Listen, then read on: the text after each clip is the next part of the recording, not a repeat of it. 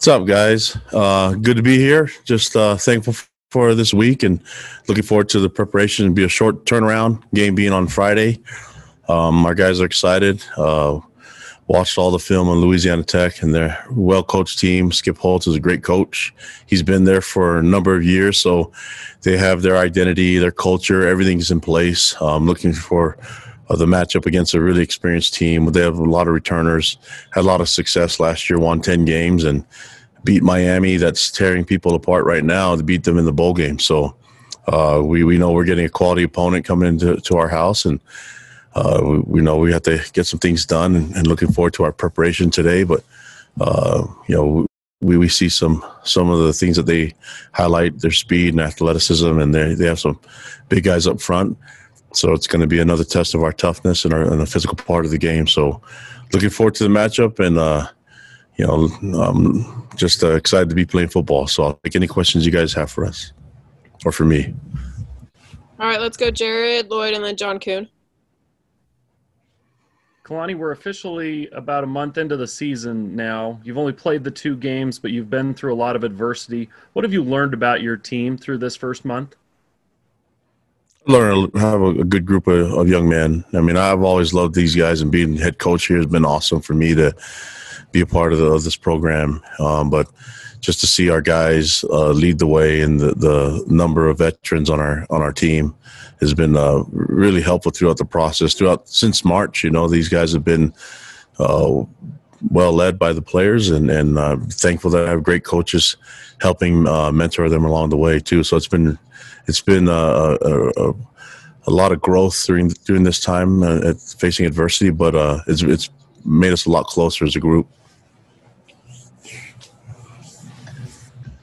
Kalani, just looking at the defensive performance, the first 2 games, over the course of 2 games, you've held your opponents to a combined total of 10 points and 330 yards. What factor has just the experience on that side of the ball had in having that kind of success defensively?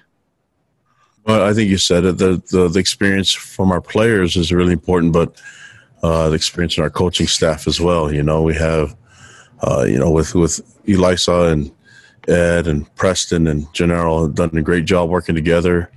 Them, along with our analysts and our graduate assistants, done a great job preparing our players. But that in combination with our players, that we have so many different guys that have played a lot of different. I mean, I say we're a veteran group, but you still look at a good bulk of our linebackers are still sophomores, and so, but they played a lot of games, and so just the experience and the maturity and the leadership that we're seeing that I'm seeing as a head coach from the coaches and the players, it's something special. So hopefully we can keep working on it and keep getting better. There's still a lot of things that we got to improve on, and some things that we can do differently defensively that I think will make us even better. Still upset about the 7 points and the 3 points that we gave up. So I think that's the way you're supposed to approach it. How do we get those plays up, and where are we giving up some plays, and where can we, maximize the strengths that we have and build upon it and get better. All right, let's go Jake Edmonds and then Darnell. Hey, Coach. I don't know how well you know Skip Holtz, maybe on a personal level, but can you just talk about being able to coach against a guy who has so much experience at the college level and kind of the name to go along with that as well?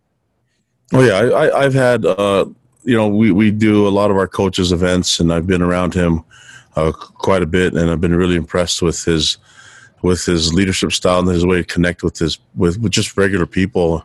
And then watching him, I mean, it makes a lot of sense, being the son of a legend, right? And so I think more importantly, though, you see the things that he's done as a coach, especially at La Tech, and the identity that they have, and then being able to get the most out of his players.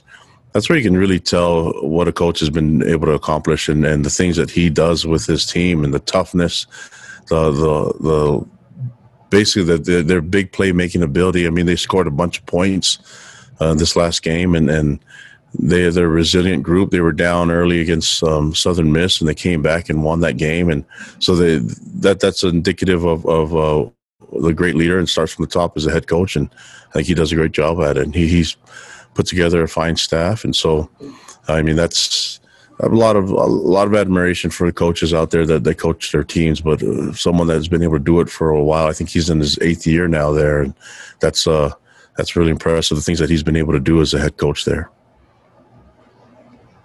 Kalani, do you or your coaching staff have to talk to your players about providing their own energy and their own hype since there are no fans in the stands? And if you do, what ways have they been able to do that other than the dancing, I guess, which is getting a lot of play?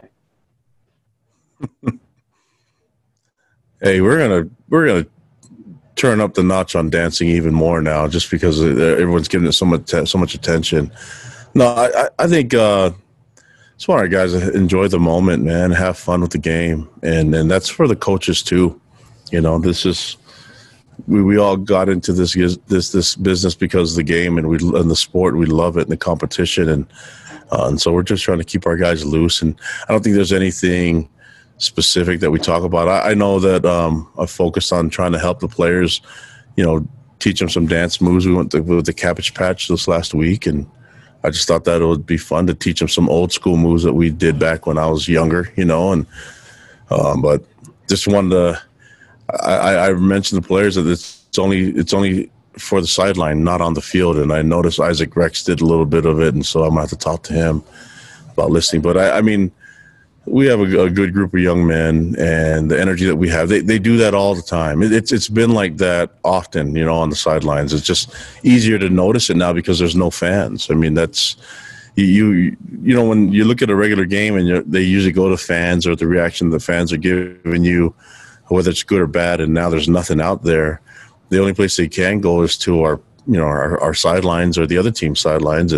But that if you watch college football, the sidelines have been going crazy for years. It's not just this year we're getting a lot of attention because there's nothing else to look at, you know, and that's in the NFL level too. So the guys love the game of football, and it's exciting to compete. And our players are very thankful for the opportunity that they have to play in this game. And I just wanted to make sure that they take every advantage of it, even the sideline demeanor.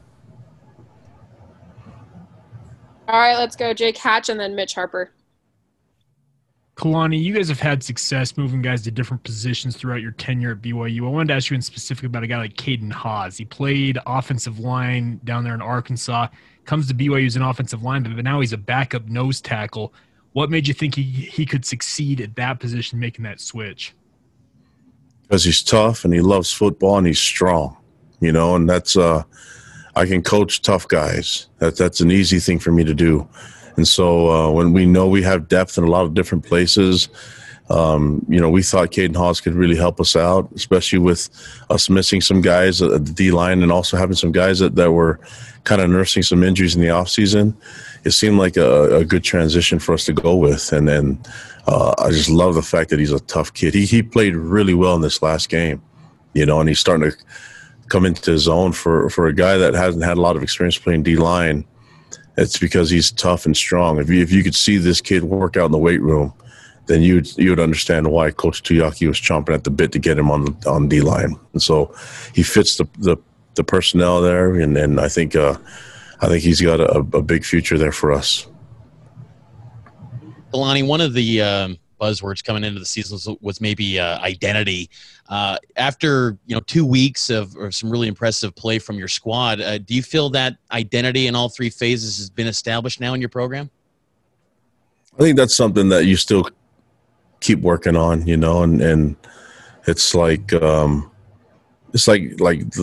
concept of nicknames. You never make up your own, right? And so the same thing with identity. I think you let your opponents dictate what the identity was when they face us. And so we'll worry about just trying to do some of the fundamental things that we try to do as a program, and the accountability, and focus on some of the things that we feel are strengths, and then we'll let others decide how they felt when they played us, if the identity was present or not. And so we'll just keep working on everything. Right now we're focused on trying to get this Louisiana Tech game going and prepping for them. They're a really good team. And so just yeah, we'll let you guys and everybody else decide whether or not the identity has been placed. All right, let's go Jay and then Shep. Hey, Kalani, I'm just curious if you could describe how difficult these weeks are in doing game prep, not knowing if you'll have a full set of players in this pandemic era. Just what's that like for a coaching staff? Yeah, I mean, it's a little different. I mean, it's way different, actually. You just have to kind of factor in who could possibly. Now you're doing a depth chart and you're trying to get practice ready, and then you're still having to decide that anxiety of the stress of a test result, and then you're dealing with contact tracing. You're trying to space guys out so that doesn't become an issue, trying to keep it a low risk environment so that it only affects that person that tests positive. And then you have to decide whether or not you can get other guys working in different places. So we have to cross-train a lot more now than we ever have before, meaning guys playing different positions. We feel like we have a good group. I'll give an example, a good group of backers that can play more than one position, but it doesn't allow you just to let them settle in that one spot because you have to deal with COVID testing. And then when you get close to it, you get to game time and you kind of settle into it. But, that does add a few change-ups that you don't plan on, and a little bit different than what most coaches would do. We usually do that in spring, where we cross-train quite a bit, but now it's just part of everyday football, in college football in the year 2020. Then I just wanted to ask about the running back situation, and it just seems like you guys have been cursed with running back injuries.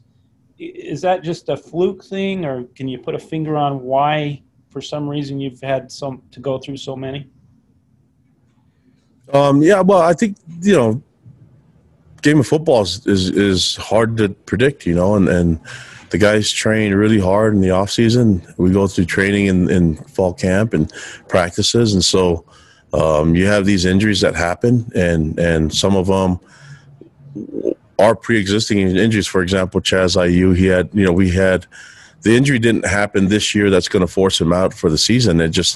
He had something that banged him up. We knew he was going to have surgery at the end of the year because he's a tough kid to play with the type of pain that he has to overcome, that's difficult, and when he had a little minor setback, and it just seemed like the best decision for him and his family to make and for his future was to get ready for 2021 rather than prolong this season and just kind of play through the pain, which he's willing to do for his team and for the fans. But when it all came down to it, I think we had to discuss what's the best thing for the longevity of his career and also looking into 2021. So he'll be back a lot faster and have more time in the offseason to prep for that next season. So when you factor all those injuries that goes on, the running back room, I mean, they carry the ball quite a bit, and they have to deal with so many different things that's unique. They have to block D linemen and linebackers, and then they have to run routes on DBs and be in space and hand the ball off to them. They do things that are different than everybody else, So I think they're probably targeted a little bit more and probably go through a lot more of a bulk of a load and that other positions probably wouldn't have to. So, but we're lucky we have great coaches and that can adjust, and then we have some depth as well. So I think you guys saw Miles Davis get some reps. We still feel really good about Chase Wester there, and even Kavika Fanua can go over and play. Kalani, Zach's beginning to the season has been pretty remarkable. How much do you attribute his overall health and the fact that he is healthy to the way he's played over the first two games? Yeah, that has a huge part of it. I think also his work ethic and he's feeling more comfortable with playing football and being a starter. That's something that the experience he's had, I think, is paying off for him. But the kid's always going to work hard, and when he's healthy, he can do a lot more in his off season and his preparation. But his mind has been working since he first got. I mean, he's been set to play football since he was young, when he was at Corner Canyon, and maybe even before that. But I think his mind, his preparation has always been there, and his body is the thing that needs to keep up. And once it's all clicking, I think he can do some special things for us. Okay, we're gonna go Matt and then Jared and then Mitch and then we'll be done. Kalani, on the receiving end, a lot of those passes from Zach Wilson are guys whose roles have been elevated, stepping in for guys who've graduated or injured. How would you evaluate the wide receivers, tight ends through the first 2 games? Really good. But, I mean, that's just a matter of them getting the opportunities. You know, we knew we had something special in this group, and they're young. And I mean, even the depth there has got some young guys that we think are very capable. And, yeah, I think Gunner's doing exactly what we thought he would do. You know, and same thing with Dax and Neil, and then you got a good group of young guys behind them.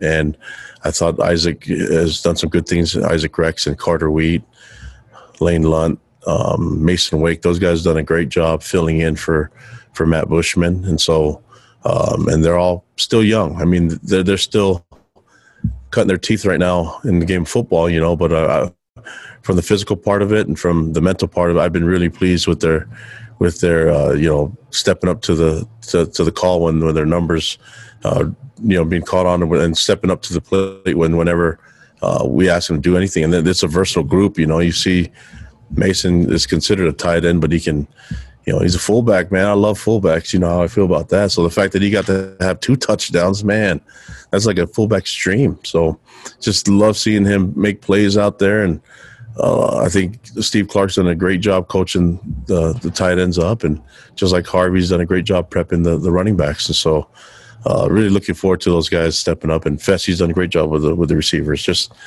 got to keep it going, right? We've had 2 games where we've done some good things and trying to get the third. So we'll focus on this now and pat him on the back enough. We got to get working.